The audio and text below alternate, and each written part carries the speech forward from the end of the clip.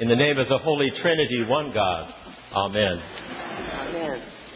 I was in a meeting recently with, among the others who were there, was a chaplain from one of the Episcopal schools. I won't name it. You'd recognize it if I said it. And this person was talking about her ministry and the challenges of it.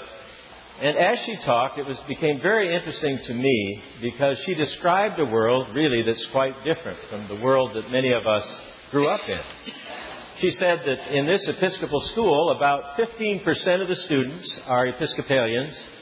She said the rest of the school is made up of quite a few Roman Catholics, Jews, Muslims, and some students who profess to be atheists.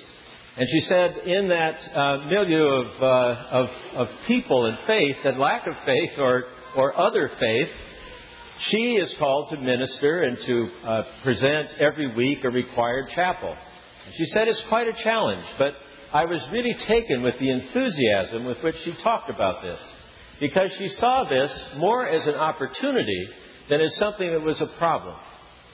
She said that in some ways she finds it exciting to be a Christian minority where she is doing her ministry.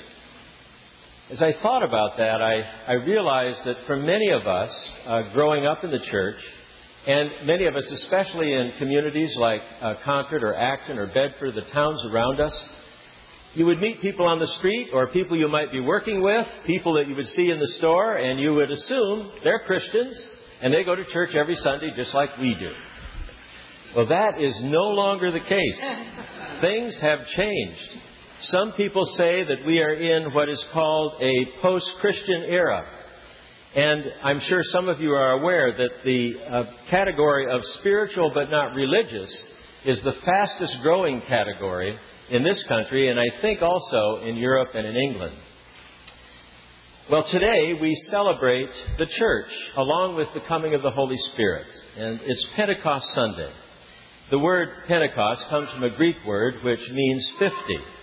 And what it means is, for us Christians, 50 days after the resurrection. You'll recall that after Jesus was resurrected, He spent 40 days among the disciples and followers, continuing to teach them. And then on the 40th day, Ascension Day, He ascended into heaven. The disciples then returned to that perhaps the same upper room where they had gathered with Jesus before His crucifixion. And there they gathered for prayer, and they took care of an administrative matter as well. There were only now 11 of them, so they replaced Judas with Matthias. But they were there principally to pray. Now it happened that on the 10th day of their prayer was the feast of Pentecost. And it's not Christian Pentecost. This is Jewish Pentecost. After Passover, 50 days after Passover, it was the Jewish tradition, and still is, to celebrate the Feast of Weeks. And the Feast of Weeks was in part to commemorate the giving of the law to Moses and the establishment of Israel as a people. And it's interesting if we think about how our own celebration of Pentecost has developed. It too is the establishment of a people, of a Christian people. So it's hard, I think, for us to imagine Jerusalem as not the size city it is today, a much smaller city, but with all of the pilgrims coming in to celebrate the Feast of Weeks. Because the Feast of Weeks, unlike Passover, which was celebrated in the home, Feast of Weeks was celebrated in community, with everyone gathering together, and if possible, in Jerusalem. So Jerusalem was bursting with all of these pilgrims coming from all over the Roman Empire to celebrate this wonderful festival. Now, the disciples were gathered in that upper room. And you know from the reading that we had from Acts that this was going to be a very special Feast of Weeks celebration. This would not be just any other Pentecost, because this time not only the pilgrims came, but the Holy Spirit came. And as the disciples were gathered there, it was as though a great rush of wind came into that room. And it says that the tongues of fire settled upon each one of them. And then they started to proclaim the gospel in the languages of the people who had gathered. Now, some were astonished in a positive way. Some were astonished thinking these folks are just plain drunk. They have gotten into the new wine. And then Peter stands up and he gives perhaps his first sermon, and certainly one of the best sermons he ever gave. And he denied that and said, this is something completely different. And he went on to explain the power of God. And 3,000 people joined the faith that day.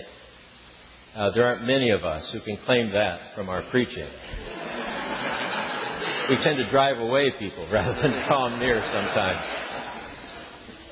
I think it's important for us to realize that Pentecost and what happened on Pentecost happened to a group of Jews who were gathered for a Jewish festival. This was a sect of Judaism at that point. So for us to call it the birthday of the church is a little bit of a stretch. But what we can certainly say is that it was the beginning of the church. It was that place where that nascent Christian group came together and understood themselves, perhaps for the first time, in a little different way. The interesting thing to me is that the faith spread not so much from Jerusalem as from Antioch. Antioch is the first place that this group are named as Christians. And Antioch becomes the center for missionary work that goes out through Asia Minor, eventually to Greece and to Rome. And it wasn't the 12 who were the missionaries, but rather it was those who were on the outside, on the edge, Paul and Barnabas among them. The church grew from Antioch, and we should never forget that.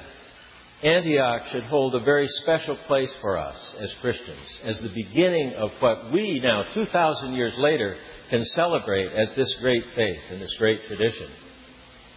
For those of you who might wonder where Antioch is, it's located in present-day Turkey, near the Syrian border on the Mediterranean Sea. And it was from there that the faith spread in such great numbers. Well, now, if you go to Turkey today, you won't find very many Christian churches, even though Christianity spread so much through Asia Minor. And if you go to England today, you'll find a lot of churches, but you won't find many people there on Sunday morning. If you go to Europe, you'll find beautiful cathedrals and wonderful churches, but very few people there on Sunday morning. I think we all need to remember that we are never more than one generation away from the faith not being carried forward. So as we celebrate this Pentecost, I think we need to keep in mind that we are the ones who are now given the responsibility to move forward in the world that we live in. A world that's more like the first century than it is like the 20th century. A world where many, many people are secular, have no understanding of the meaning of the gospel. And what we have been tasked to do is to proclaim boldly that God loves all people. God has forgiven all people. God cares for each one of us. God has redeemed the world. In fact, God has redeemed all of creation. Now, it would be easy, I think, for us to become depressed about the possibility that we are in a post-Christian era. But I think today especially, this morning in particular, gives us great reason for hope. We're blessed today with the presence of the children of the parish as a part of the service. And you saw them come in with their wonderful streamers celebrating Pentecost Sunday and the coming of the Spirit. And we're also privileged today to gather with these families who are bringing James, Eliza, and Evangeline for baptism. And we're reminded that we have a great responsibility to them. You know, in that baptismal service, we hear these words that we are asked if we will do all in our power to support these persons in their faith in Christ. And more than once, I've had someone come up to me and say, I'm really troubled by that vow because I take vows seriously, and I don't know how I can fulfill it. Well, I think we do fulfill it.